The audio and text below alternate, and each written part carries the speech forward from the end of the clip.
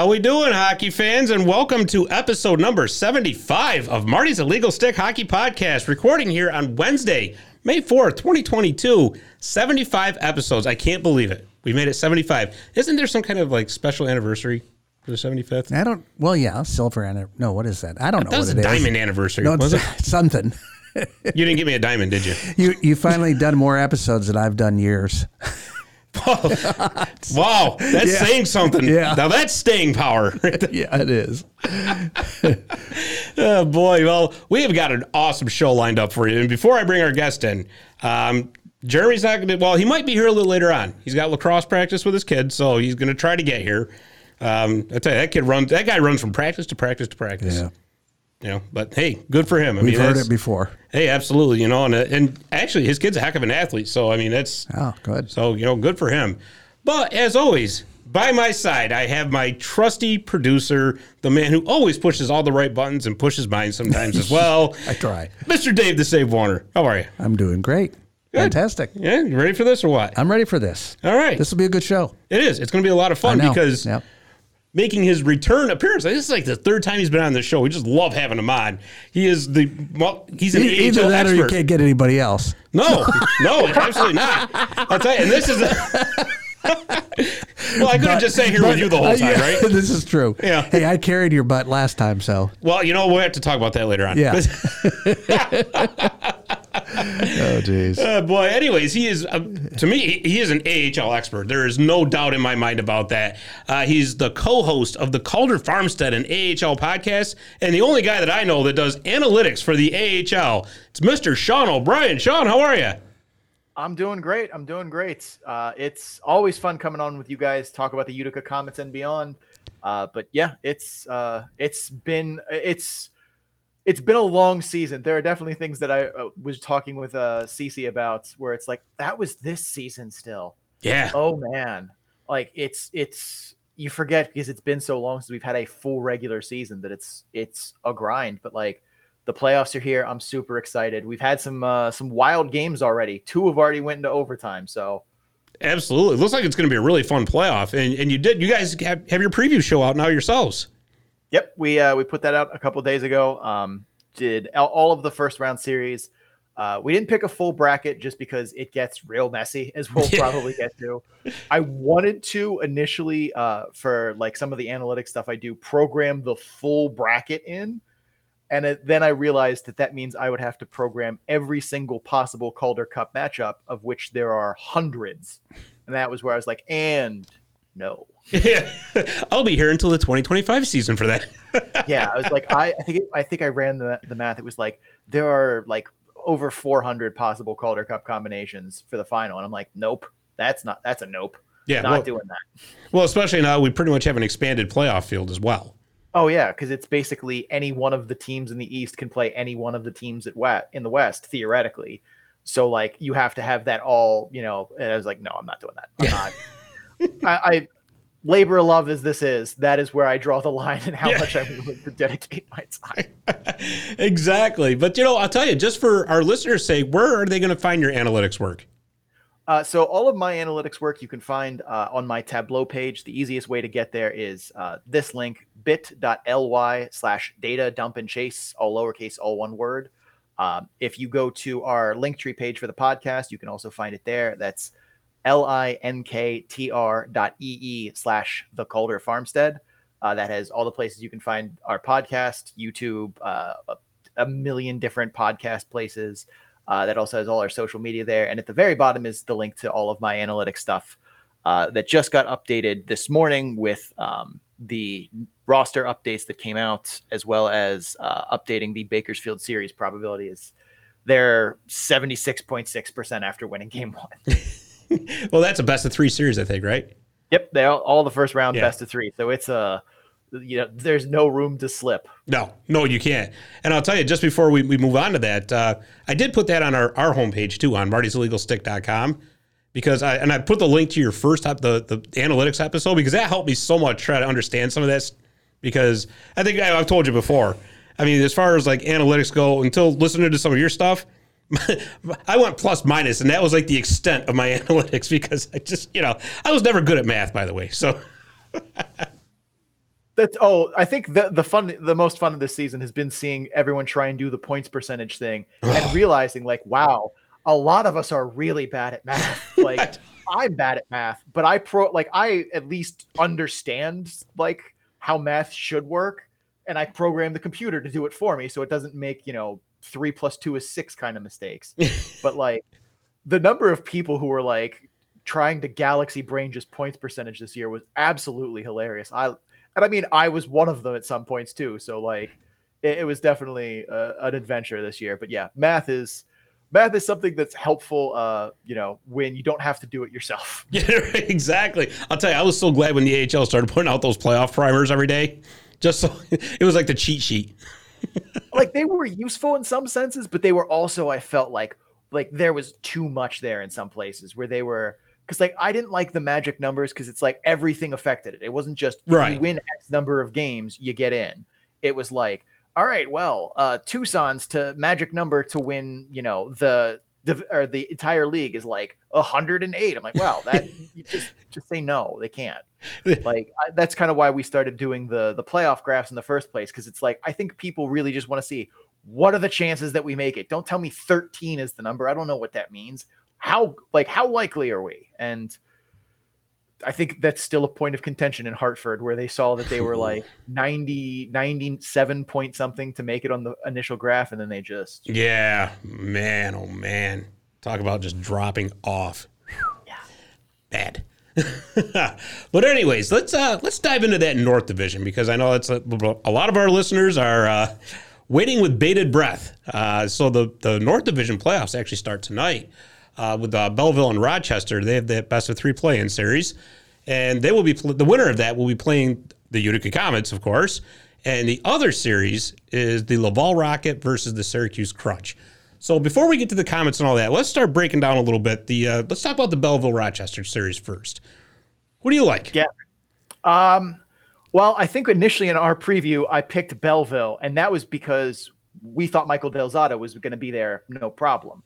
That's not the case. And that is that swung things, I think, almost 7% in the model in terms of like who was the favorite there, because Michael Del Zotto does not belong in the AHL. He is legitimately too good. He was like a point per game defenseman for his time in the AHL. Like losing him was a huge loss for Belleville's chances. So now I kind of think I'm swinging back to Rochester, but that series is going to be one that is going to be very close. And it's 2 teams that play very different styles and are looking to do very different things.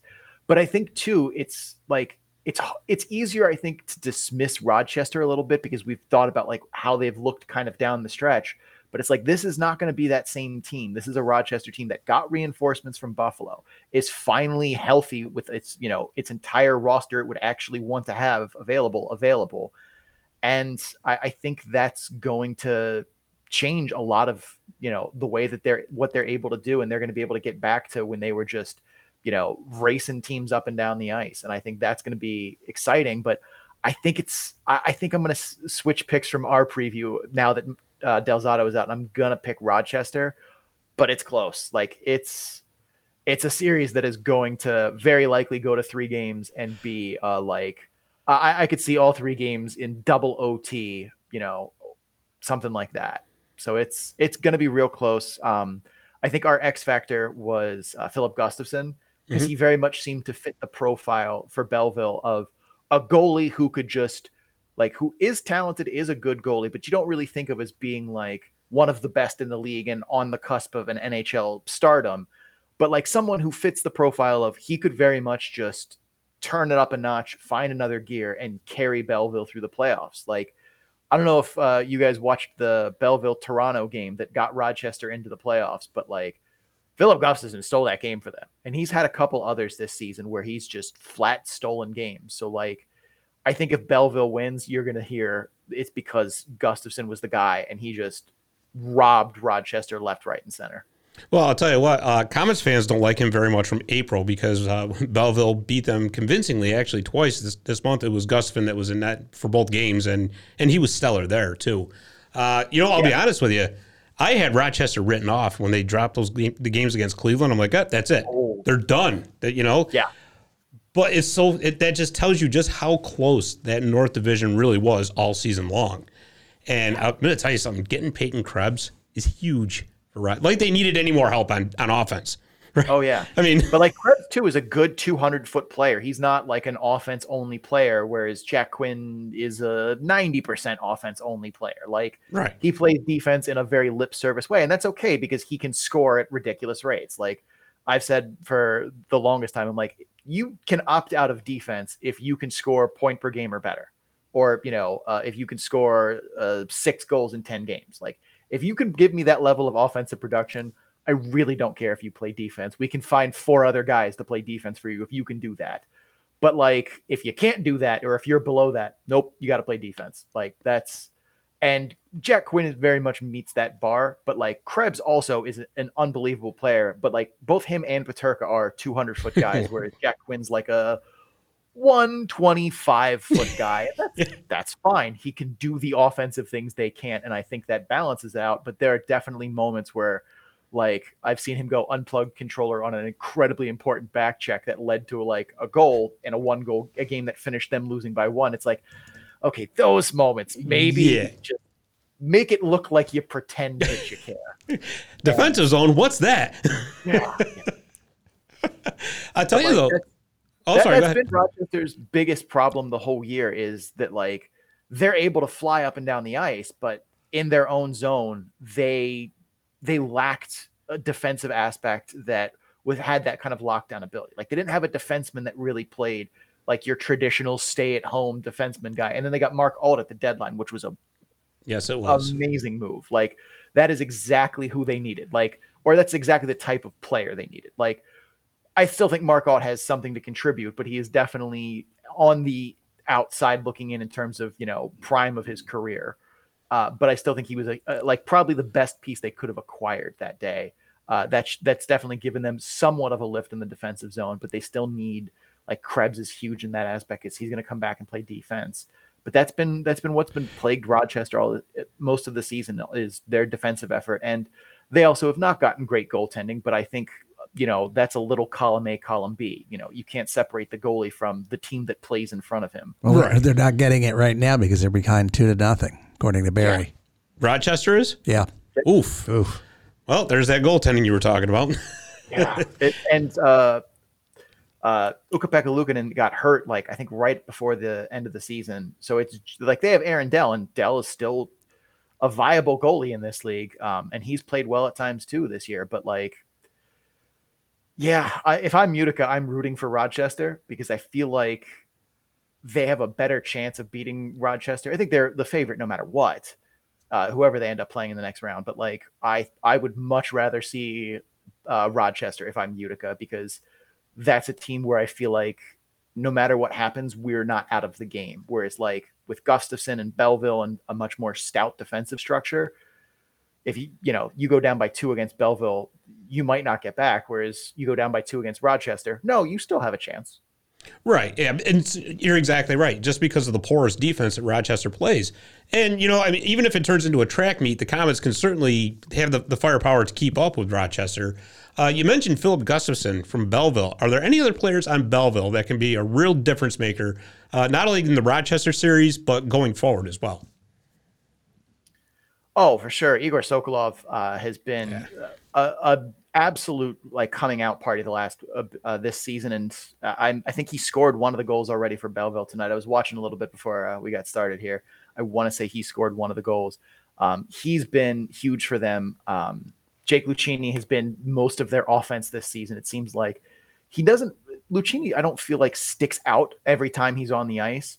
But then when like there's a nifty play or something like that, or a Belleville scores, and you're like, oh wow, who is that? It's Jake Lucchini. Like plays a lot more subtle of a game. It's not as dynamic or as sexy as like Holtz is, but he definitely gets the job done. On Belleville too, Andrew Agazzino. We talked earlier in the season about him and how I didn't feel like they utilized his skill set well. He's still someone that is dangerous. He is still a very talented scorer in this league, but I don't feel like the way that they put him, the positions that they put him in with the way they structure their offense, or especially how they structure their power play, I don't think Agazzino has gotten a fair shake. He's not a good fit for, I feel like, the way that they've utilized him, but he's still someone that you can't just lose track of in the defensive zone if you're Utica. Yeah, no doubt. And I mean, Zach Senyshyn has been pretty good for him since he came over as well.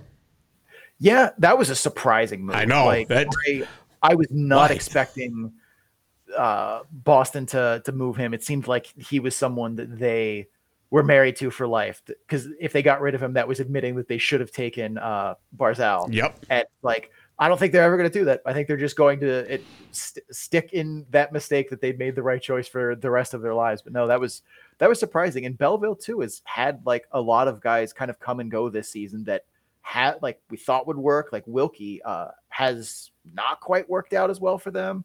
Cole Sherwood they sent away, although that one looks smarter now because he really hasn't done much in Milwaukee either.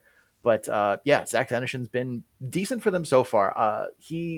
I was kind of hoping when I saw him get moved that like the change of scenery would spark something for him, because it just seemed like he was treading water with Boston. Yeah, no doubt about it. And you're right. That's a classic example right there of a guy who needs a change of scenery. Just one last closing thought on is did Matt Sogard come back to Belleville for the playoffs? Ooh, I don't remember off the top of my head. Yeah, because I know he was in Ottawa, and I meant to look that up today, and I just, being at work, I had to actually work. So what is that like? I didn't get a chance to look. I don't see it on the board, so I'm going to say no. I think in this game that they are not having him on the bench. So if he's not on the bench, he's definitely not there. Yeah. So it's Mandolese and Gustafson. So if he's not on the bench, if he's not even getting backup dressed, then I doubt he's going to be a factor. Mandolese too, like another goalie I feel like could use the playoffs here as a coming out party for him. If he gets in games, we'll see if they decide to rotate, if they're just going to ride Gustafson. I would ride Gustafson, but you never know. Try man do whatever he wants. Well, obviously too, in a 3 games, you're definitely going with the hot hand. I mean, if Gustafson comes out and does really well against Rochester, there's absolutely no reason that he won't start game 2. So let's talk about Laval and Syracuse, two teams that kind of went in the opposite directions towards the end of the season. It looked like for a while there, Laval was completely on fire.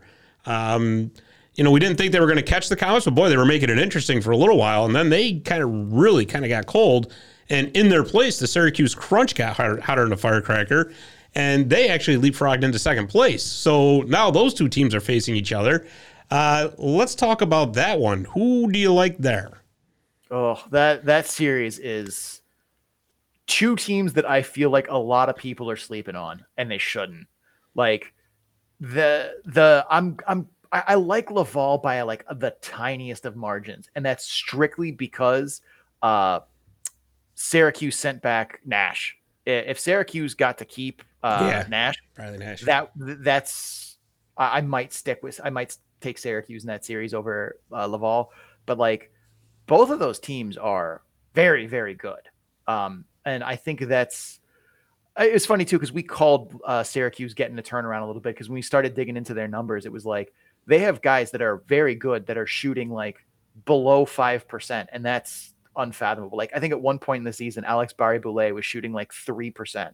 Right. And I remember when I saw that, I'm like, well, that can't stay. That will absolutely not last, because that kid can rip pucks.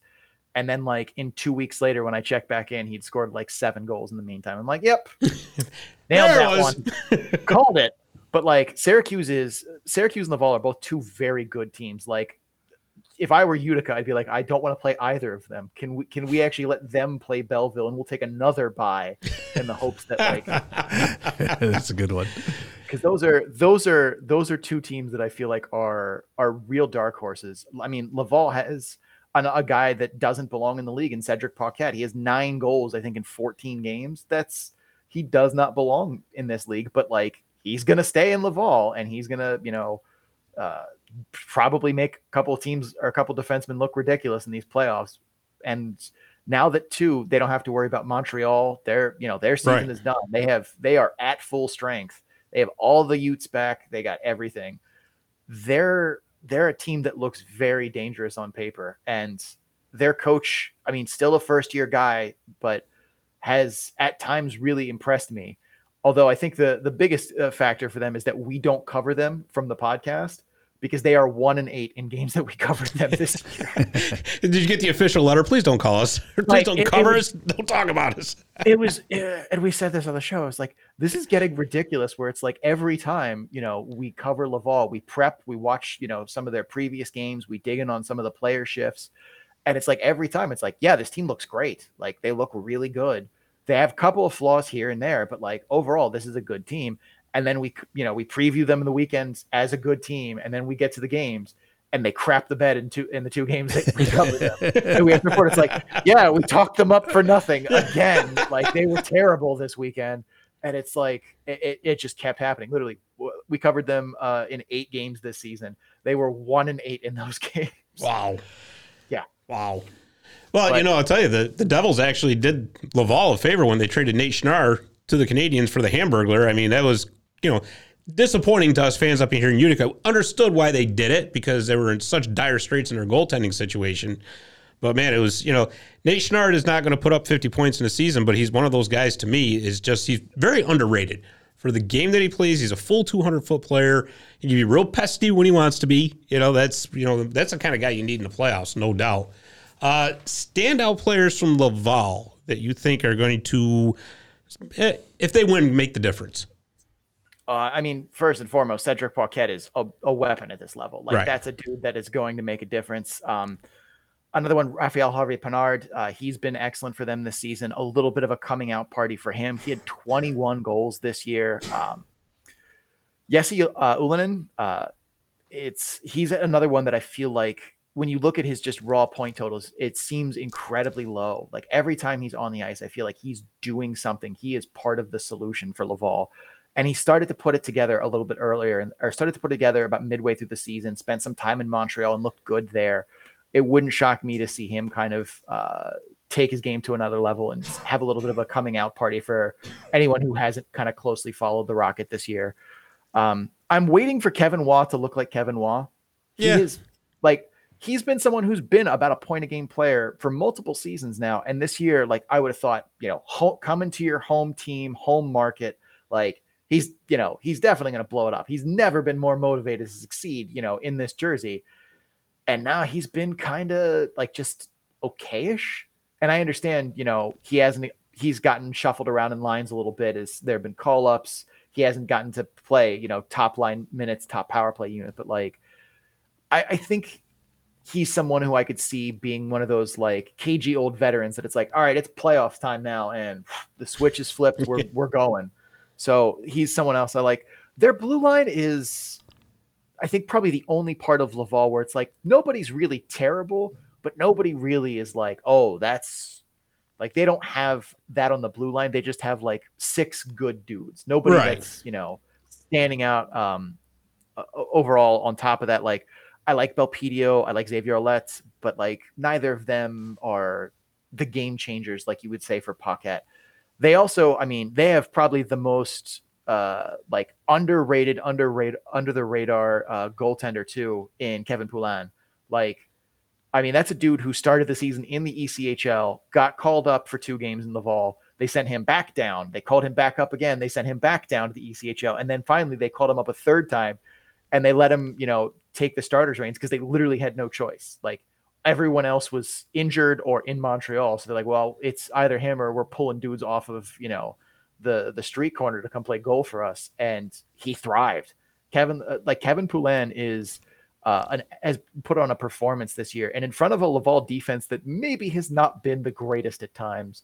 And it seemed like it never mattered. He never got rattled. He just kept stopping pucks. And it was, I mean, I know I was a couple times, I'm like, okay, yeah, he's played great for these 10 games, these 15 games, but like, come on, the guy wasn't that good in the ECHL. He hasn't been that good in prior seasons. Like, it's going to fall apart, right? Right. And I kept waiting for that moment. And here I am, like 3 months later, still waiting for that moment. Yeah, no doubt. And you know what? Now they had that carousel goal going on in goal for a while there. I mean, when you had McNiven, and it was just injury after injury for him. And, good for Poulin. He stepped up and he took his spot on that team, really. And they still have Caden Primo as well. So with that series starting Friday, it's going to be interesting to see who gets the nod. It is. If it's me, I'm starting Kevin Poulin. Like, that's not a question for me. Mm-hmm. I have never been on the Caden Primo is like the next logical successor to Carey Price train. I know a lot of fans who are like, no, he's going to be, the next in line of like historic Montreal Canadiens goaltenders.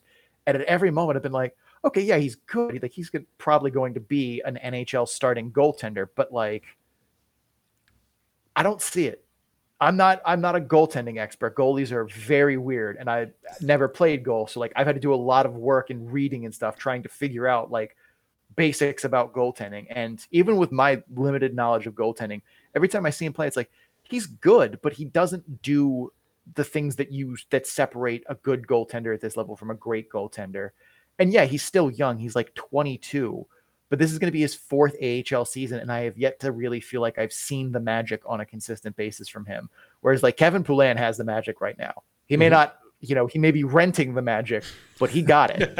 And I think if you're starting Caden Primo over him in the playoffs, that's a mistake. But because Poulin is not really a prospect that Montreal's looking at, and Caden Primo is their heir apparent, I think that's the direction they go. But we'll see. Yeah, no doubt. And I'll tell you, anytime I've ever tried to have anything to do with goaltending, be it, ball hockey or whatever, I just pray that the thing hits me. Because that's my theory. Just hit me. I don't care. Because I'm not going to make a save. Just hit me. I know that. Yeah, no kidding. Yeah, Mario Lemieux over here, but that's another story for another time. But I'll tell you, Syracuse has a goaltender that, in my opinion, this hot streak for them started when they finally decided that they were going to stick with Max Lagacé in goal, because it just seemed, because I mean, here in Utica, the Crunch and the Comets played each other 14 times. They're certainly no strangers to each other, for sure. So anyways, with Lagacé in, they actually were a much better team, but for some reason it seemed like, especially earlier in the season, they had like this obsession with Hugo Alnefelt, which I can never figure out, but it is what it is. What do you think about that? I mean, I get that, because Max Lagacé at this point in his career is who he is. Like, right. He's an older veteran goaltender, and like, he's still very capable. He's a very capable goaltender. But like, Alnefelt is the future for Tampa. So is Amir Miftahov. Like, both of them kind of to mixed results. Like, Alnefelt struggled a little bit this year, but I still like, he has the raw tools to be a very successful goaltender in the AHL and beyond. A lot of it is just, improving small things with him. So like, it didn't surprise me that Syracuse was there to try and, let him work through it in game scenarios. That's what you should be doing to develop goaltenders. But like, yeah, when they started to need to make a playoff push, it wasn't surprising to me that they went with the goalie who was just had better results this year. They needed to win games to get into the playoffs. Goaltender, and who, giving them a better chance at that. Like, long term, I think Hugo Alnefelt's going to be maybe not a star goaltender, but I think that's a guy who is an NHL future, because his athleticism combined with that size is not something that you can teach. Well, you could teach athleticism to an extent, but like goalies that are as big as he is don't typically move that well. And every goalie coach I've ever talked to and asked about, when it's like, all right, would you rather have the most technically proficient goaltender, but like with a beer gut, or would you rather have, a freak athlete who doesn't understand how to make saves? And it's every time, without a doubt, it's give me the freak athlete. I can build, a foundation, a technical structure. I can't teach a dude to be, 6'4" and move like Superman. Right. And that's a very good point. It really is.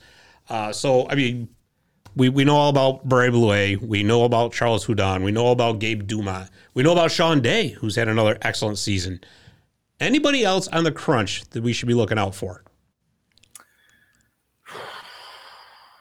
That's a good one, because I've really liked Gage Gonsalves this year. Yeah. He's someone who I think has been a little bit under the radar. Like, he's another one that has a lot of good raw tools, but hasn't quite put everything together. But he shows up in like spurts where like every once in a while he'll score like some amazing goal. And you're like, where has this been the rest of this time? Like, you could do this the whole time, kind of a goal. I think he's someone who's been kind of sneaky this year. Darren Radish has not been as dominant a defenseman as I would have thought he would have been this year. So he's someone, and he's another, another veteran who I could see having that kind of switch in him where it's like, okay, yeah, but now it's playoff time. And, I could see that from him. Otto Sampi, another one that's been very disappointing for Syracuse this year, where he's, I think, been a healthy scratch a couple times. I don't know if he gets it together in this postseason, but like I've seen it. I saw it last season. He was much, much better than this. So it's possible at least that he finds life in playoffs, but I think that's pretty much everyone. If Riley Nash isn't coming back, that's a huge loss for Syracuse because that dude doesn't belong in this league. And I'm looking at it now. He had 10 goals in 17 games. Wow. That's bonkers. Like that is the case definition of you are too good to be here. Right. Like, if you put up those kind of stats in my beer league, they would be throwing you out and sending you up. Like there'll be a security guard at the door. So you're not coming in tonight. Sorry. All right. We're not having you do the sandbag stuff here now. Gabriel Deveau too, very quietly a good season for him. 30 goals, 32 assists, too many penalties, but yeah, at some point, I think that's part of his game. Like he needs to kind of, do maybe some stuff he shouldn't in order to kind of get in the headspace to play. Right. Well, I can tell you, obviously you haven't seen him play 14 times this year. He is an emotional player. There's no doubt about it. And yes, you can goad him into a penalty. There's no doubt about it. But when you're putting up over 60 points, you definitely take the good with the bad.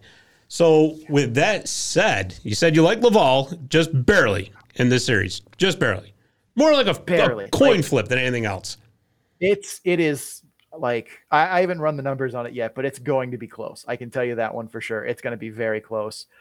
If you put Nash back on Syracuse, I'd probably take Syracuse then. But like these are two teams that I think are dark horses as Calder Cup contenders. And if I'm Utica, I don't want to play either one of them because they both scare me. Even though like Utica also very, very good. And I think the fact they're getting everyone back is going to be huge for them. And especially with the excess time they have. That's wild. Right. Well, let's talk about that. I definitely want to talk about that. The Comets don't play again until May 10th.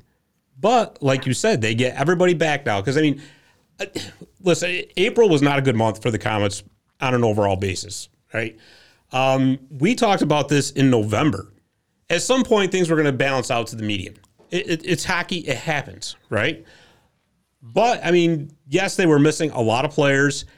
Honestly, I think that they had been in first place for so long by so far that it was kind of like, okay, we're towards the end of the season now. Maybe start going to – and I'm not saying sandbag by all means, but I'm just saying that when you're that far ahead, it's kind of like, all right, well, we have the playoffs to look forward to, one of those deals.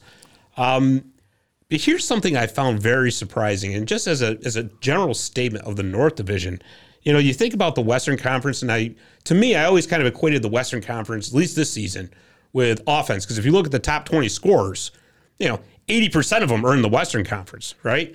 But the North Division, all right, for just as far as overall goals for, right? Syracuse had 242, so they were tied for 8th. Laval had 246, they were tied for 4th. Rochester, of course, we know about the explosive offense they have. 254, they had tied. They were overall at 3rd. Belleville was a little under the radar on that. They were 219, tied for 17th. But Utica had 246 since they were tied for 4th. So, again, like we said, they can keep up with anybody offensively. I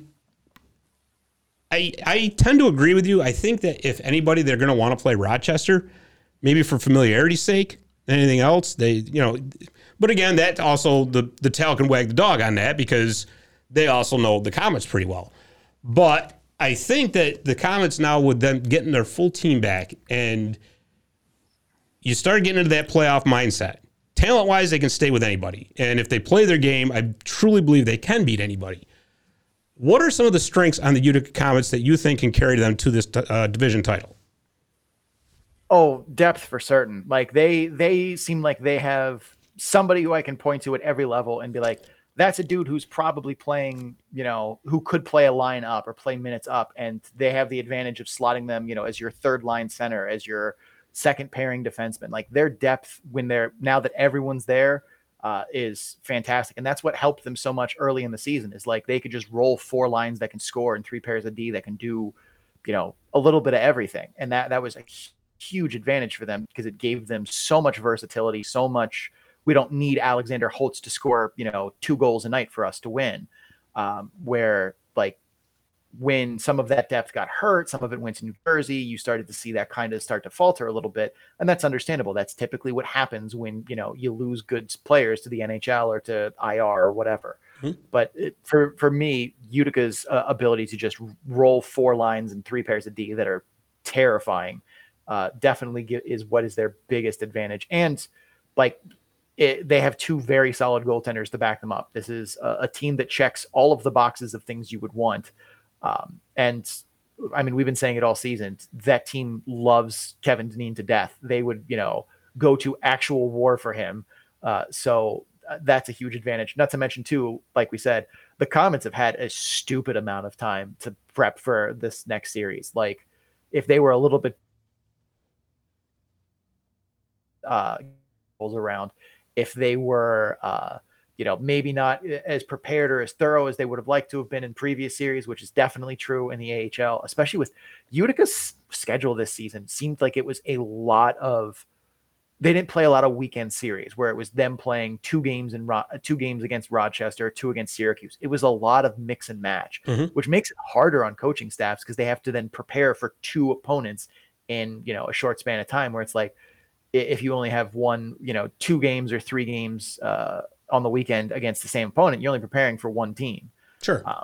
But like now that you've given one of the best coaching staffs and a team that has that much buy-in in what the coach is preaching, that much extra time to, plan strategy, get into practice and perfect, things like that, has all this time to rest, recuperate, prepare. Like, good luck to Belleville or Rochester, who had to, play through a small war to get to this point. Even like, I think that's a huge advantage for Utica going forward. Really? Because I actually kind of almost think that could work against them being off for that long, because practice is great and rest is beyond great, especially at this point in the season when you got guys with nagging injuries, get them recuperated. But there's nothing like gameplay. And I think that perhaps, and this is kind of just a shot in the dark, Belleville or Rochester might have a slight advantage by having played, especially if it's only a 2-game series. Now, if it's like we were talking earlier, if it's a 3-game series that goes double overtime each game, yeah, you're right. They're going to be worn out. There's no doubt about it. But the Comets have been off since April 30th. So they're going to have almost 2 full weeks of resting and getting everybody ready. So it'll be interesting to see how that game 1 plays out. It really, fortunately, they're going to be home. Yeah, I think you'll see maybe like a half period of like, maybe not necessarily rust, but like getting up to speed a little bit. I've seen teams in the past too when they've had those like giant layoffs where they're waiting for someone else, where they will like hold inter squad scrimmages, and they'll just tell them like, this is a live game, like go beat the crap out of each other a little bit, to kind of keep that like, game mentality or getting into a pseudo game going. So I think you might see some of that from the Comet staff, just to kind of address what you're saying. And I think that like, that's a valid point. You've definitely seen teams, who've had those big layoffs come out and not look as sharp. When we came back from like Christmas break, when we had that big extended holiday from like the middle of December, and some teams didn't play for like 17 days. You definitely saw that a little bit, where it's like a team that had a game the night before coming against a team who hasn't played in 3 weeks. You saw a little bit of that level of, I wouldn't say softness, but like that not ready for game speed quite at puck drop. I'm less concerned with that with this team, but I think your concern is still valid. I wouldn't be as worried about this, just because I put a lot of faith in Dineen and his staff and everyone to be prepared. If we had seen them be a little more lackadaisical in when they were at full roster strength in the season, I would say you probably have a much stronger case. But for right now, I'm not concerned. Yeah, that's like I said, it's very valid too. And Coach Dineen's not going to let the gas off. There's no way. As far as Utica goes, how about some players that need to make a difference? I mean, Chase DeLeo, Alexander Holtz are always going to be the big two. It's been amazing to see what AJ Greer has done, especially like watching him last year with Bridgeport. And I was like, when we previewed Bridgeport at the beginning of last season, we're like, yeah, AJ Greer's a big addition. We know what he did in previous stops in his career. He should be about a point a game player in Bridgeport. And then he was terrible. He was so bad in Bridgeport. It looked like someone poured sand in all of his joints at the start of every game. And then he went to Binghamton last year for like the last 5 games of the season. And he looked like a different person. And it was unbelievable. And then this year just rips it up. I mean, he's had some unbelievable games this year. He's another one too. I don't feel like I'll name it. There are guys on the Comets who are like going to catch people by surprise at this point, especially for, most Comets fans. They know their guys. But like, I would definitely want to see big things from Alexander Holtz. This is a platform for him to show that next year it's Devils or bust. And I think Utica has been a different team when he's in the lineup versus out of it, because he is just someone who can take over a game and be an absolute weapon. And while DeLeo and Greer have been great this year, they don't have that, they don't have the dynamic talent that he does, where he can just he can manufacture a scoring chance out of thin air, it seems like. Whereas, they're still very good, but I don't think they have quite that high end of ability to basically just make something out of nothing. Right. And I'll tell you, what's impressed me the most about Holtz this year? I mean, you can have all the offensive highlights, and they've been very fun to watch. Let me tell you, very fun. But the way he has improved his defensive game this season, when we started off in October, we were talking about earlier, Jack Quinn, it was kind of the same thing. Not very strong defensively at all. As the season has progressed, and I'll tell you where I really noticed it, is when the Comets started having all the call-ups and the injuries start to happening, and he was still there. And they were counting on him to come back and back-check and play defense. And you know what? He did.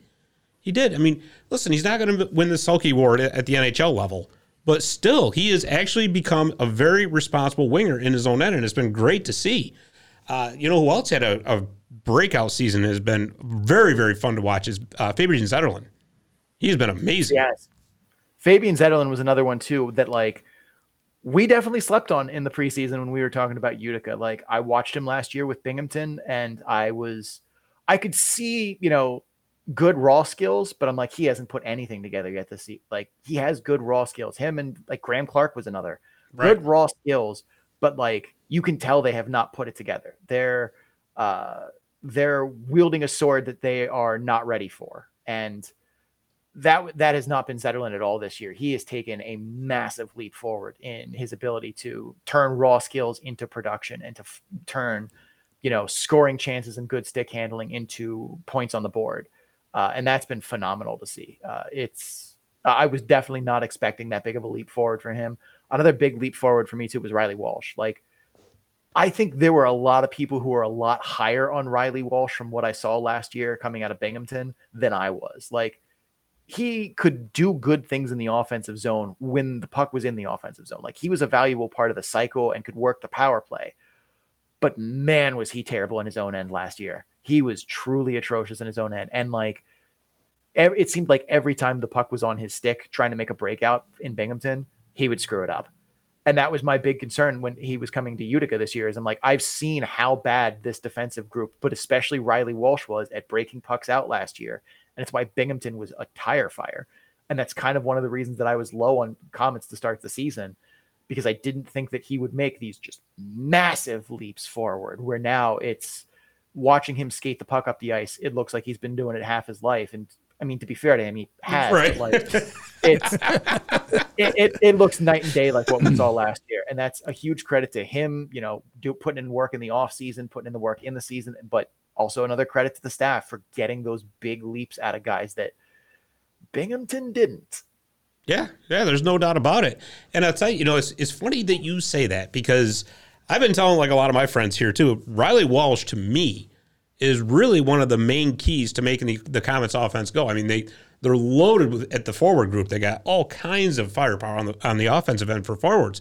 But as far as defense goes, they need that breakout. Their game is so the transition game, right?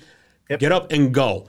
And for a little while there, he was in a slump. And there was And you could tell when Riley Walsh was slumping is when the Comets kind of started to, we're not all of a sudden that fire wagon offense isn't there.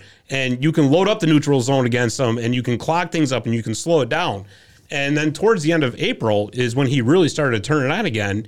And you saw what happened. I mean, they all of a sudden, oh, yeah, that's right. We can score 5 goals a game, 6 goals a game or whatever.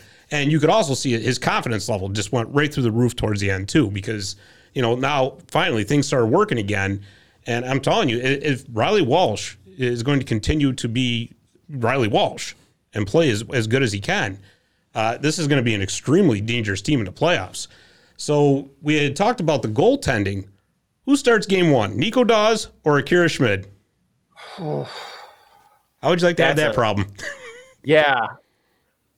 I probably play Daws, but for reasons that are incredibly thin and specious. I think Daws is probably it seemed like Schmid was definitely starting to get worn down by the workload at the end of the season. And we talked about this on our podcast where it's he at the beginning of April, it was he had played more games this season than he did all of last year in juniors. And there is a month left in the season for him to play. And you could see his performance when you tracked it by month was starting to dip a little bit. And after he put up a 947 in his first 10 games, you're okay, nobody's that good. He's going to come to earth a little bit. Right. But it definitely seemed like he was getting worn down a little bit. And Daws at least seems like he's probably the fresher goalie. Granted, now both of them are going to have,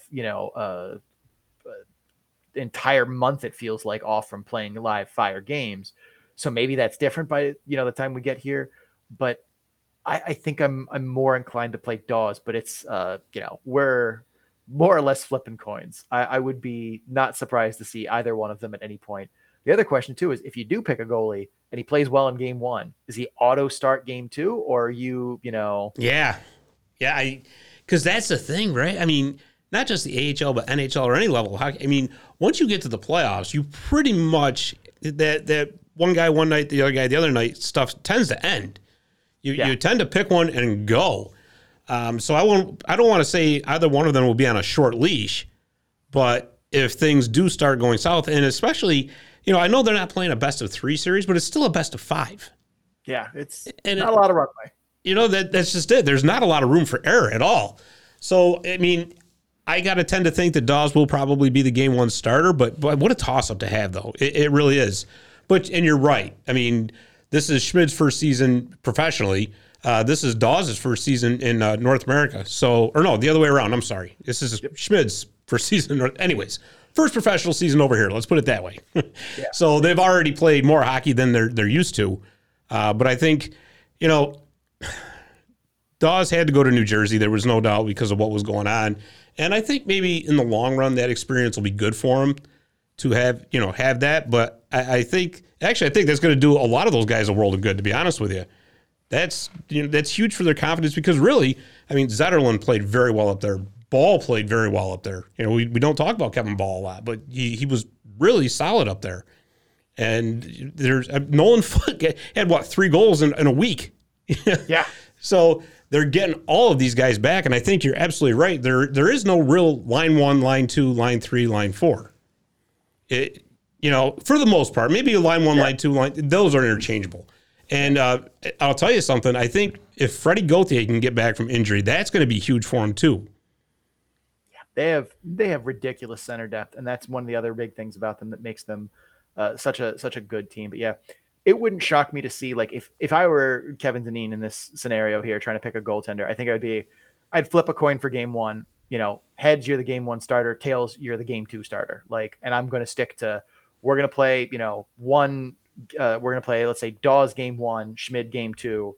If we have a game 3, we're going to play Dawes in that one. If we don't have a game 3, Dawes is getting the next start. And I'm just going to go back and forth until one of them gives me a reason to stop it. Right. Because I'm sure New Jersey wants him to play both as well.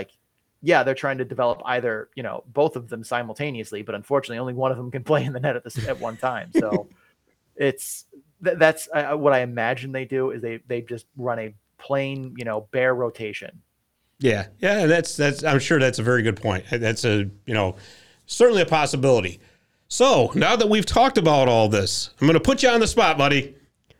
Who comes out of the North Division? Oh, and because it's going to be a war. There's no doubt about it. Oh, I know. That division final between what I imagine is going to be the winner of Syracuse, Laval, and Utica. That's going to be an absolute war. And like I'm trying to because in my head I'm like, yeah, but Utica hasn't been that good reason. I'm like, yeah, but there's been a lot of reasons behind that, all of which are gone now. So it's like I'm trying to that's the thing that's had me struggling the most is with Utica. Is I'm like, they have everyone. They're all healthy. They've had tons of time to prepare. Like this is not going to look like the team we saw the last 2 or 3 weeks in the season that looked good, but still mortal. And I don't know. Do it. Come on. I'll tell you what. I'll let you think about it. You can message me. How's that? No. I think I'm going to take Utica to come out of the North, but he's wearing the shirt. He's got to pick up. Come on. Hey, yeah. I just it's a lot of these series have been very, very close so far, and they've been challenging to pick. And the only one that seemed like it was very one-sided, I picked an upset in. So.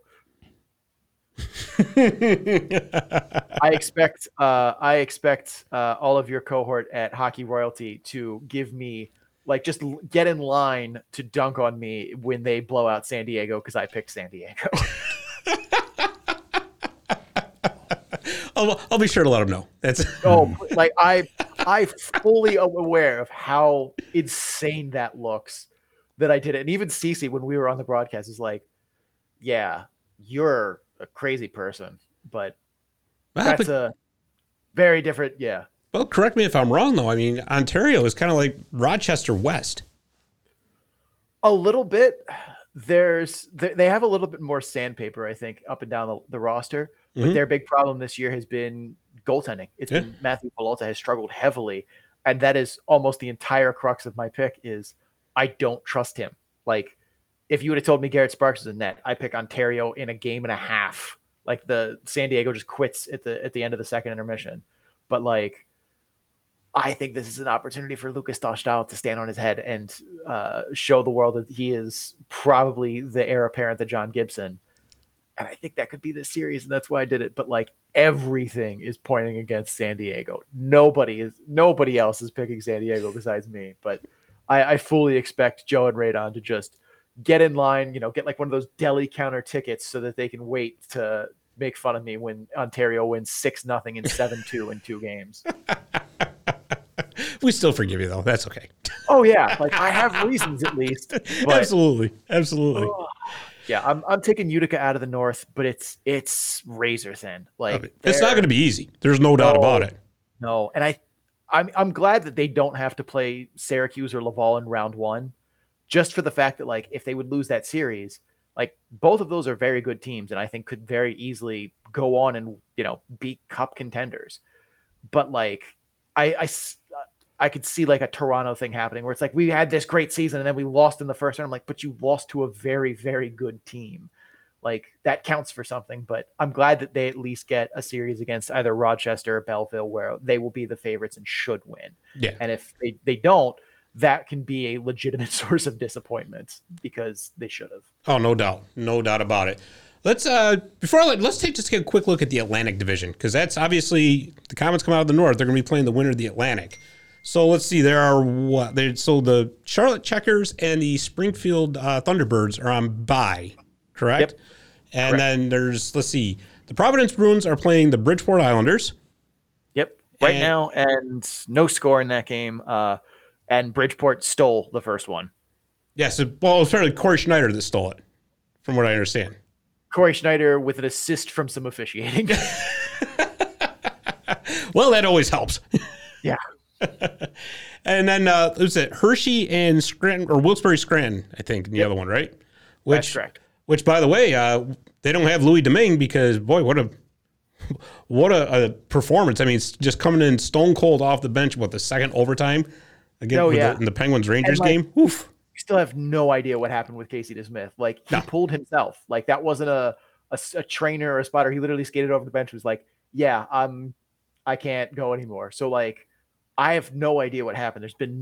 I've not seen any reporting because I watched that game last night, and it was wild. And then the e-bug in the building's going, am I going to end up in a triple overtime NHL playoff game? That's like, as an e-bug, you want to get into a game, like that's your dream, but you do not want to get into that. That is not the case. Oh boy. But who do you like out of the Atlantic? I mean, the Providence Bridgeport one, I didn't know that Cameron Hughes was hurt for that series. And if I would have known that, I would have taken Bridgeport outright. Because Cameron Hughes is probably the best player Bridgeport has in terms of talent, in terms of like complete package. He hasn't played in either of the two games that they played. And I think Bridgeport is at least capable of winning that series. I haven't been that impressed with Providence down the stretch. And I understand like they were missing a lot of guys. Boston basically, rotated rest in to play half an AHL lineup the last couple games of the season. But like Providence has never been a team that felt dangerous to me. They felt like they were a team that always managed to just hold on enough. And Troy Grosnick's been great this year, but they played very, very well in front of him. Sure. And kind of like we were saying with Rochester, you can't separate that from the team in front of him. And I think that discounts him a bit in my mind. Like Grosnick's still a very good goaltender, but I don't think of him as being at that level that he's projected at this season because of the team that's been in front of him. But like Providence has been a very kind of conservative team this year. I would have thought that you would have saw more of them like they did in the Groundhog Day division last year, where it was them just trying to turn on the Jets and outrace every team through the neutral zone on the route to scoring 6 goals. And when you play two big, heavy, slow teams for the entire season, you can do that. But like that's not been their game this year. They played very conservative, very kind of boring hockey. Mm-hmm. And it's worked for them, but I still feel like they're vulnerable to a team that has a heavier presence like Bridgeport, who I think has some underrated offensive players that could surprise them, especially because Corey Schneider was our X factor in the series. And we're like, yeah, Corey Schneider can steal this series for Bridgeport. Like there is no way that Bridgeport wins this series and Corey Schneider is not a reason, or if not the reason. And game one very much verified that opinion that we had, that Corey Schneider is capable of stealing the series. And if Bridgeport is going to win, it's going to be on the back of Corey Schneider, plus some fortunate bounces, plus their breakouts not looking like hot garbage. Because that's been Bridgeport a lot of the year, is their structured breakouts have gone very poorly, to the point where I almost think they should not do the short support breakout that they use because they screw it up so badly. Oh, that's great. That is great. But as far as the top 2 seeds, I mean, Springfield and Charlotte both had excellent seasons. Do you see one of those two coming out of the division? The Atlantic is really hard because I feel like every team is okay-ish. Like every team is good, but they all are mortal in some way or another. Like if one of the Atlantic teams is the one that wins the Calder Cup, I will be shocked. I feel like every team in that division has a reason to believe in them, but they also have a reason to very much not believe in them. Like in Charlotte's case, Charlotte doesn't have really anyone on the roster who flat out shouldn't be in the AHL on both ends of the spectrum. They don't have any ECHLers at the bottom of the lineup where I'm like, how did this guy sneak into this lineup? Like, did he just show up in the locker room? Everyone was just like, okay, I guess. Like they don't have any, pylons on their team. But they also don't have any stars. Owen Tippett was their one guy that was, a guy that didn't belong in the AHL because he was too good. They don't really have anyone at this juncture that kind of fills that, star power need. They have, a roster full of guys who are somewhere between a B+ and a B- in terms of their AHL ability. And like, that's a way to win. That's a way to build good, strong team depth, but they lack that kind of, they lack a serious weapon, a game changer. They don't have an Alexander Holtz that would push them over the top. And I think that hurts them. They also, like with Springfield, I do not like their defensive group on the back end. Like their bottom 4 defensemen really do not do it for me. Like, I don't think that they're terribly good and they don't move the puck well. Like them not getting Scott Perunovich back, even like as a paper transaction, was absolutely insane to me from St. Louis's perspective. But I mean, whatever. But like they're also not going to get much back from St. Louis should St. Louis duck out in the first round here. Right. Like, they get Dakota Joshua back, who's good, but I'm not expecting them to get the firepower and reinforcements that, like, if LA goes out in the first round, Ontario is going to go from like, okay, we have some talent to like, there is genuinely too much talent. We might be healthy scratching on, top 5 pick. I know, right? It's true. That's very true. Kevin says Belleville's up 3-0 now with 3-0. 6 minutes left in the second. Wow. Well then, okay. But it's like we were talking though, that Belleville can just be a very dangerous, and not to switch off the Atlantic, but I mean, just in regards to that Belleville-Rochester game, that's what Belleville did to the Comets when they were in the month of April. They just clogged up that neutral zone. Yep. And it's like trying to skate through tar. And that was what we said in our preview of that series too, when we talked about it. Is like Belleville's going to, if Belleville wins the series, it's because they forced Rochester to play dump and chase. And Rochester cannot play dump and chase. They need to be able to fly through the neutral zone. Right. And that's also one of the reasons, if I'm the Comets, I want Rochester to win this series, because I do not want Belleville to come in and play heavy sludge hockey in the neutral zone, because that's also not something the Comets excel at, is playing dump and chase. Right. But yeah, to the Atlantic, like, I like Charlie Lindgren in net for Springfield. I think he's been really good this year. I think he's also been someone that's kind of flown under the radar to, your average AHL fan who's not, in Springfield or a fan of a team that got to see him a bunch this year.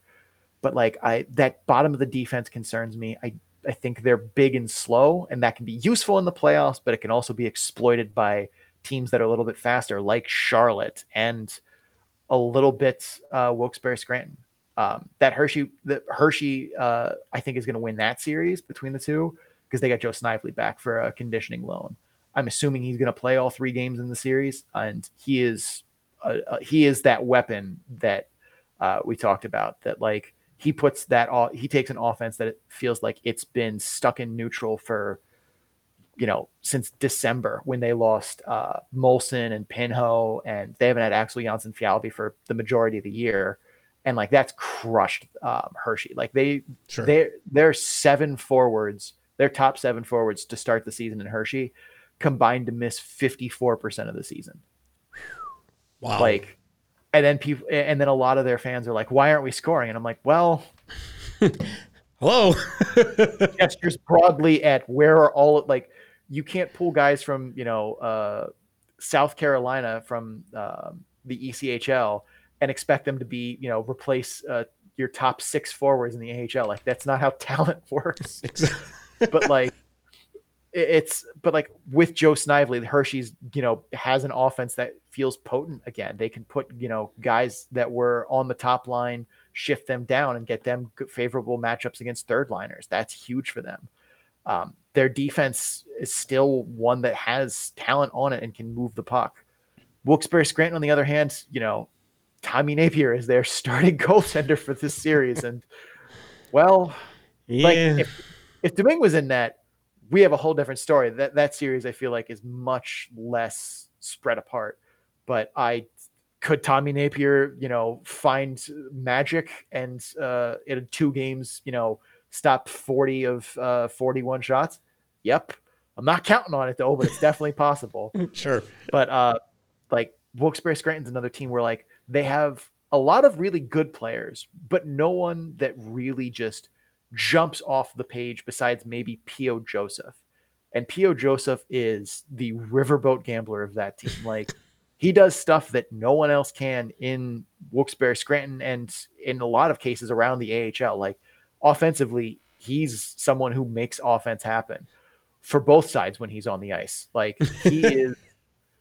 I just remember I was watching one of their games earlier this season, and he made a saucer pass from behind the net into the slot in his defensive zone on a breakout over the stick of someone, and it got picked off. And I was just sitting there wondering, like, if you're JD Forrest, you go to Office Depot, you buy the biggest industrial staple gun you have, and then you put P.O. Joseph on the bench for the rest of the game for that. Like, and he does stuff like that where he'll just take risks with the puck where it's like, when it works, he looks like a genius, but when it doesn't, it's like, what were you even thinking there? Like, it's a tie game in the second period and you're making saucer passes on the breakout over guys' sticks. No, absolutely not. And it's like, those are the, like, he was, I think, one of the big factors for us in that series, because it's like, if Wilkes-Barre Scranton wins the series, it's going to be because P.O. Joseph, took care of the puck better and managed risk better, because like he can make goals at either end of the ice based on what he does with the puck. But like, Wilkes-Barre Scranton needs him to be more responsible in his own end with it, because he wants to do wild things that usually work out, but when they don't, very much capital D, do not work. I like that, with a capital D. That's with emphasis. So basically, the Atlantic is going to be like the North. That's going to be a war to get out of there too. It is, but I feel like whoever comes out of that division is just basically there to get stomped by whoever wins the North. Like, I'm assuming one of Utica, Syracuse, or Laval win the North, and I would take any of them blindly over an Atlantic Division team, unless you told me like St. Louis went out and found some magic loophole clause to send down the Scott Perunovich Payne tour, or like spend back and something like that. Like, unless there is a big shift for one of those teams' rosters, because all 4 of them are in the playoffs, or all 6 of them are playoff teams except for Bridgeport. Unless they get significant reinforcements from one of those teams going out by surprise, I'd blindly take the North Division winner over the Atlantic. Very interesting. So just real quick, Western Conference, give me 3 teams to look out for. I mean, besides the obvious ones in Chicago and Stockton, because I think if you can just look at the standings and be like, oh, those are the good ones. Yeah. I really think Colorado, if Colorado can get good goaltending from Hunter Miska, and that is definitely an if, like, he's done well, but he definitely is a guy that I think we said this on our show, that I trust in like a Ron Burgundy sense of like, I'm Ron Burgundy. I trust this goaltender. Like, if Hunter Miska can be the stereotypical hot playoff goaltender, Colorado is going places. That team, top to bottom, has all the horses. Like, their roster is very, very talented, and they're in contention for a number of end season awards because of how much they can just rack up points. But goaltending is the weak spot there, and if they can figure that out, they're going to be a wagon. I think both whoever wins Bakersfield, Abbotsford, that's going to be, I wish we would get more games of that, because Abbotsford hasn't felt like they've had, their full roster for more than a handful of games this year. Plus they just got Podkolzin back, and Podkolzin is someone who I expect to ball out, but like, he might not, because he's still very young. He's getting sent to the AHL for the first time to play with new teammates, new coaches, and may, not have the best attitude being sent to the AHL after literally playing in the NHL the entire season. But like, Podkolzin is ridiculously good. He scored last night on a goal. He scored last night to give them a 1-0 lead that ultimately didn't hold with like 7 minutes left. But like, both of those teams, I feel like, are another one where like, I like Stuart Skinner. He's definitely proven to be a much better goaltender this season than I would have thought. We gave him the nickname Moonshine because we said starting him in net was like starting your car with moonshine. Like, it might get it going, but ultimately, this isn't sustainable. And he had, like, that was 2 seasons ago that we gave him that. That was like the beginning of last year, because he had just looked so lost in his rookie year in net, starting for Bakersfield. And then last year, he still looked like someone who had a good team in front of him, but had a lot of warts on him as a goaltender. And then this year, he's looked a lot better. But we're still holding on to the Moonshine nickname because it's fun. Oh, absolutely. But between him and Spencer Martin, they're both goaltenders where I kind of trust them in the Ron Burgundy sense, where it's like, I think they could be great. Like, they've shown moments where they could steal games. But I don't know, like, they're going to be the reason that team succeeds or fails one way or the other. But like, Colorado, Bakersfield, and Abbotsford are all stacked to the gills. Like, they are going to be good teams, and I think they could surprise guys. Ontario, unless LA goes out, is going to be a team that I feel like is just good enough to get by. Like I picked San Diego to beat them. So like I clearly see that they are not the team that they were a little bit ago because LA's taken everyone. If LA gets bounced in the first round, Right. Ontario is absolutely probably the favorite in the Western Conference then because they're getting Byfield. Oh, yeah. And like they're getting everybody. In the Central, I keep wanting to count out Manitoba. Like every time I watch them play, it's like they're good, but they never seem to just knock my socks off. And they've had games like that. I just haven't caught them. But like they just continue to, even when they were like running a skeleton crew on their roster because Winnipeg took all their, talent, they managed to get it done at every turn and managed to not just fall to pieces when, they had to, stuff ECHLers in their second line. Like that's a well-coached team. And I feel like I've just intuitively not believed in them because they lack that kind of weapon. They don't have an offensive weapon. They have a lot of guys who are very good, who piece together, who blend with each other really well to bring out the best in each other. But like outside of their top 4 defensemen, they lack that kind of guy where I can point to and being like, that's a difference maker. Right. They have a lot of guys that are good, but their big difference makers are all on the blue line. And while they're important, Leon Gawanke is important, Jonathan Kovacevic is important, like they're still just like B+ A- players in my mind in this league. They're still very good, but they're not like break the game good, like where Michael Del Zotto was for Belleville.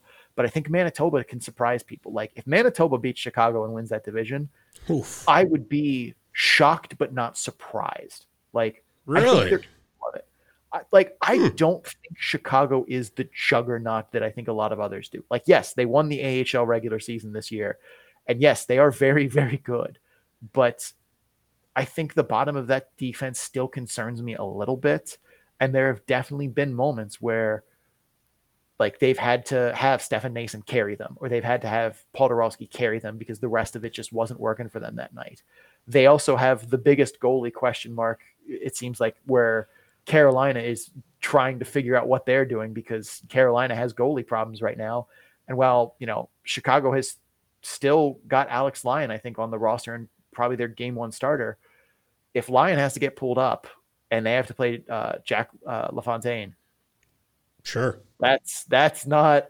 He's been fine. Don't get me wrong, but like that shifts things a lot for me in terms of how much I trust Chicago to do what everyone thinks is going to just be a walk for them. God forbid Rockford. Like I don't believe in Rockford, but I believe in Arvid Soderblom, who's their goaltender. If Rockford goes anywhere this year, it's going to be because Arvid Soderblom carried them kicking and screaming to whatever wins they can get. And that's totally possible because he's been doing it basically all season. Like Rockford's strategy has been score 2 goals and then play prevent defense for as many minutes as necessary and let Arvid Soderblom just win us the game. And to their credit, it's kind of worked. And Arvid Soderblom, who is another goaltender in the league that I feel like has been underrated because his numbers don't blow up, as much as like Troy Grosnick's do. But like the team in front of him has basically said, hey, we're going to need you to carry us again tonight. Is that good with you? Great. Thanks. No problem, guys. I got this. Thanks a lot. I've only been doing this for 20 games in a row. Thanks. Right. He's definitely going to have scoliosis from carrying the Ice Hogs this year. But like, he's another one where it's like, I could see Rockford in the, divisional finals, giving Chicago or Manitoba all they can handle. And it's because Arvid Soderblom is stopping 52 pucks a night. Yeah. Oh yeah, absolutely. I'll tell you, there is one team that does not have goaltending problems, and that's Stockton for sure. Yeah. Stockton's another team too, where it's like Calgary's not sending them anything. No. Calgary is going places. So Stockton is going to have to make do with whatever they have. And they've made that work. Like I thought early in the season when Adam Ruzicka got called up to Calgary and it became very clear he was not coming back. And I'm like, well, that's it for Stockton winning the Pacific Division. And nope, was wrong about that one. They have managed to, they've also had some outside of Ruzicka, had very good call-up luck and injury luck. Sure. Like Stockton has not had a lot of its core pieces miss many games this season. But yeah, Dustin Wolf has been fantastic for them, but he's another one that he's had a very good team defense in front of him. And that's not to say he hasn't been fantastic. He has, but I think that counts a little bit against him when I look at it. Like, yeah, he's been great, but he's also had easier workloads than Soderblom or Kevin Poulin on a nightly basis, and I think that matters. But yeah, Stockton has been a nightmare for teams, and it seems like no matter what happens, that coaching staff, kind of like Utica, is one that I just believe in, because no matter what, it seems like, a big call up, an injury, they have to play a 3-3 against a team who's only played one game in the weekend. Like, no matter what happened, Stockton just kept going. Like, they never got bogged down. I think they lost back-to-back games 3 times this season, and that was it. Right. They never lost 3 straight games. For a team to not lose 3 straight games in this wild, AHL league where your team's fates can change on the turn of one NHL player's ankle, like, it's wild that Stockton has been able to consistently just keep winning games. And I don't think they're taking anyone by surprise, but I also think that they are not the clear favorite out of the West or even out of the Pacific. Like, they're very good and very much could win the Pacific Division. But I think that that's sleeping on teams like Colorado and Bakersfield and Abbotsford too much. Like, they could win the Western Conference, but I still feel like that's sleeping on Manitoba a little bit. Like, the West has some teams I straight don't believe in. Like, I don't think Henderson's going places. Like, they might beat Colorado, but I don't think they're getting out of they're not going to get out of the grinder that is everyone else. I don't think Texas does either. I don't think Milwaukee's going anywhere. Even with Askarov and net, I've seen Milwaukee flounder too many games to really believe. Like, I'm going to need to see it for me to believe they can beat Chicago or Manitoba in a best of 5 or best of 7. But, like, the rest of the West is wide open, I think. Whereas I feel like the East is a little more, it's going to be one of the North Division teams. The wild, wild West. Love it. Well, Sean, this has been so much fun, man. Thanks for coming back on again. We just love having you here, because this is right here. We get the whole perspective right here. It's great. Love it. Yeah, that is one of the fun things about being, me and CC together. We cover the entire league. We've seen all these teams play. We've seen all these, all these broadcasts, all these broadcasters, all these players, all these coaches. We've seen multiple games from everyone. There's only one team that I've seen like only 3 games from this year, and that's Colorado, because when we cover Colorado, CC is their, affiliated writer. So usually he's the one that takes that series, because that would feel kind of weird to be like, all right, you're going to write about Colorado this weekend, but you're also going to cover this completely other series, and I'm going to cover Colorado. Like, all right. So, like, I haven't seen that much of the Eagles this year, and they're the only team I think I've seen less than 6 times. Yeah, it's like I said. I mean, you guys just have like the complete package. I mean, it's awesome. And you also have a very interesting episode coming up of your show as well. Yes. I have been looking forward to our award show literally the entire season. I have been like planning stuff in the background for how it's going to work the whole time, and most of it seems to be coming together. So I'm really excited about that. It is Sunday at 8 p.m. I don't remember the date off the top of my head, because I will pull that up, though. I think it's the 8th. Yes, Sunday's the 8th. Sunday the 8th. Yep, Sunday the 8th at 8 p.m. We picked a spot where there shouldn't be any playoff games still going on. Hershey and Wilkes-Barre Scranton, I think, have a game that day, but it's like a 3:00 game. So hopefully by 8 p.m. they aren't playing. But we have 9 awards to give out. Best AHL TV broadcast, best broadcaster, best hockey flow, best goalie mask, best coaching staff, best forward, best defenseman, best goaltender, and the Mea Culpa Award, which goes to the team we were the wrongest about in their favor in our preview. That is great. That's so we have 9 awards, and we actually have physical awards this year that we're mailing to the team, to the players, and to the teams that win. So they will have a little commemorative, glass puck with our logo and the award on it. So nice. That's pretty cool. I'm sure the team that wins the Mea Culpa will treasure that forever as being like, yeah, we have an actual physical award because of how wrong you were. And have it to hold over your head for the rest of your life. Oh, yeah. Like, that's the thing, too, that I think we've always tried to do a good job of, is being accountable. Like, when I make goofy picks like San Diego over Ontario, I fully know that when it blows up in my face, I'm going to have to go on the show and just accept the wave of Sean's an idiot. But like, I do enjoy that. I've been looking forward to our award show the entire time. If nothing else, you should watch it to see me and Cece in ties instead of a jersey and like a hat. So that's Absolutely. I think it's worth the price of admission. That's going to be on our YouTube channel, 8 p.m. Sunday, May 8th. And we're really excited about it. The Comets do have a bunch of finalists. So we just dropped the finalists for Best AHL TV Broadcast, and the Comets were one of the finalists for that one. So if nothing else, you'll be able to tune in and see if the Comets walk away with a bunch of hardware from us. Absolutely. I'm definitely watching. There's no doubt about it. And just for our listeners to know, whereabouts can they find the rest of the episodes? All of our stuff you can find easily at our Linktree page at linktr.ee/The Calder Farmstead. I usually don't spell The Calder Farmstead for our show, but for your guys, because it's not scrolling everywhere on the page and stuff, it's TheCalderFarmstead. Calder Farmstead.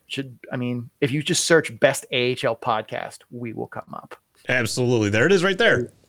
There we go. All right. I actually did a graphic. Can you believe that? Dave was stunned. It was only Yeah, I didn't say anything. And I knew that's how he was stunned, because usually you just can't keep the words out of his mouth. That's it. You guys you're all over social media too, right? Oh yeah. Well, you could find links to our social media there, but we're on Facebook at The Calder Farmstead, on Instagram at The Calder Farmstead, and we're at Twitter at Calder Farmstead, because The Calder Farmstead was too many characters, apparently. I am still bitter about that. So, but yeah, we and all our social medias run a little bit differently. So like when we post memes, they don't always go out on all three of them. Some of them are like just for Instagram or just for Twitter. So if you want to see all of the goofy stuff that we do, you got to follow us on all three. Beautiful.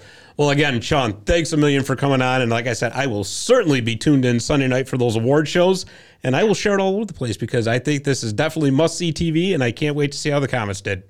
Absolutely. They have quite a few finalists. So if nothing else, you will get to see, us talk about them and praise them a bunch on the show. But yeah, I always enjoy coming on. I will come on anytime my schedule allows me, which is probably not as often as I'd like, but that's the way it works sometimes. You guys do a great job here. I love catching your show when I do. Absolutely. Thank you. And you guys are fantastic too. And again, thanks for coming on, and we'll certainly have you back on, and I'll definitely be in touch. All right. Sounds good, man. All righty. Thanks, Sean. Appreciate it. All right. That's Sean O'Brien from the Calder Farmstead and AHL podcast. Always a lot of fun when he comes on. Yeah. Always. So I'll tell you what. Why don't we do breakaway trivia, commercial, and then we'll wrap up. Okay. How's that sound? I'm good with that. All right. So your breakaway trivia question. I'm giving you multiple choice. Oh, no. Oh, good. All right. Multiple choice, Dave. I can deal with that. Since we were talking about the NHL playoffs last year, I want to know who's won more Stanley Cups, the Pittsburgh Penguins or the New York Rangers? The answer when we come back. Oh, geez. Give me a break here. That's tough. Visit My Little Falls and stay connected with the latest news, information, and events in the city and the area. Our mission is to generate interest in the community and connect residents in a more meaningful way by facilitating deeper conversations about how these stories will shape the future of the Mohawk Valley. Join thousands of weekly visitors who stay up to date with feature stories, interviews, videos, our event calendar, and print publication, the Mohawk Valley Express. It's about timely local news for the community, keeping citizens informed about important issues, telling about the people who live and work here, and giving locally owned businesses the opportunity to reach a very targeted audience of locals and tourists alike. It's a whole new form of media-rich content developed specifically for today's mobile lifestyle and listeners. You can download our iOS app in the iTunes Store, listen to our country music streaming radio station, or sign up for a weekly newsletter. Stop by today at mylittlefalls.com. You'll be glad you did.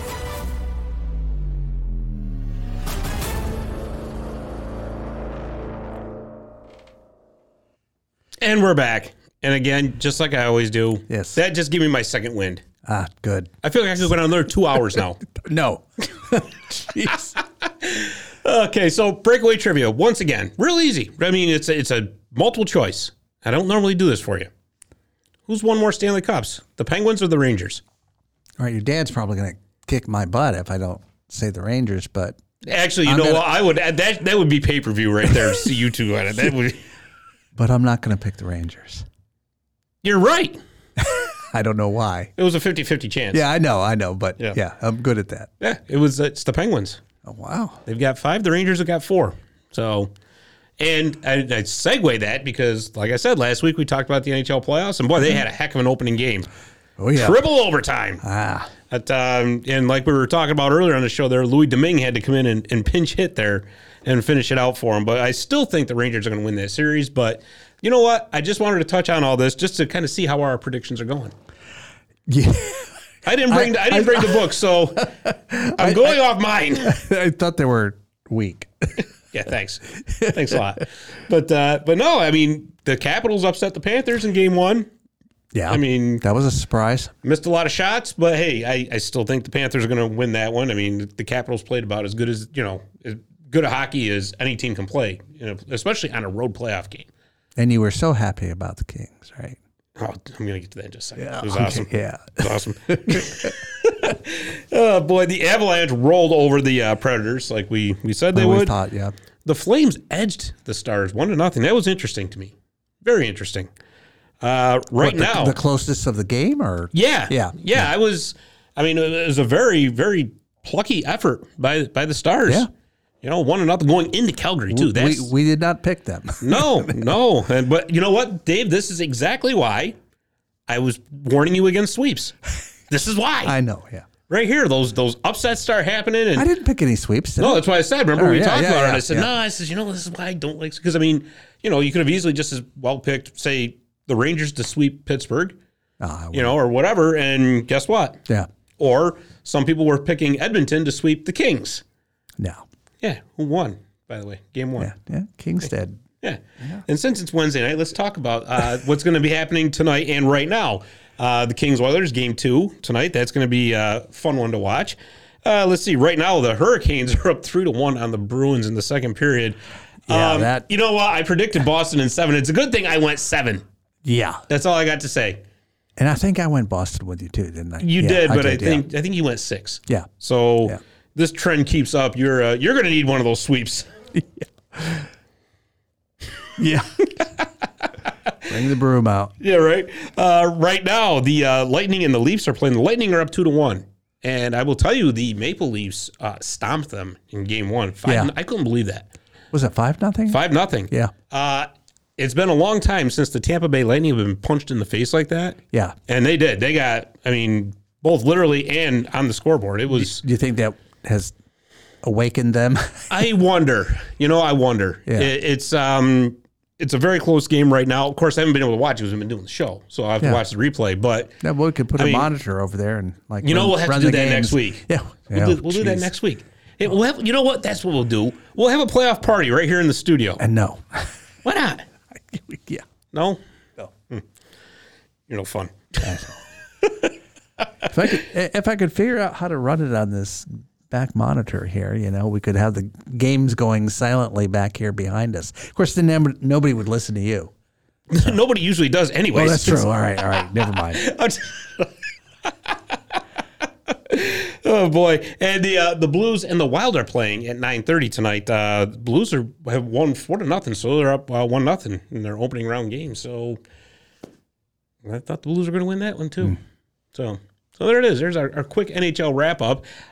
Before we go, I just want to give a quick shout out to the Roanoke Rail Yard Dogs and especially the Peoria Rivermen. The SBHL playoffs are over with. The Rail Yard Dogs were, you remember him, Ray Chambers, right? Yep. They came in as the 8th and final seed, and they made it all the way to the final, where they fell to Peoria. But close run on the President's Cup, and like I said, I have got to get down there next year for a game. That'll be fun. It just looks like a fun league to watch, and you know what? I think that'd be a good time, like in February, to go down south to watch a game.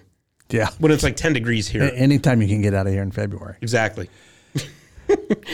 Well, buddy, I got to tell you, like we were talking before we came on the air, I'm just coming off a 36-hour shift at the firehouse, and I am quite tired. So I think we're going to wrap this up. Let's hope so. Yeah, exactly. Once again, I want to thank Sean O'Brien from the Calder Farmcast and AHL Podcast for coming on to the show and talking about the AHL playoffs with us. Of course, you can find us at martysillegalstick.com. You can find us on Facebook and Twitter as well.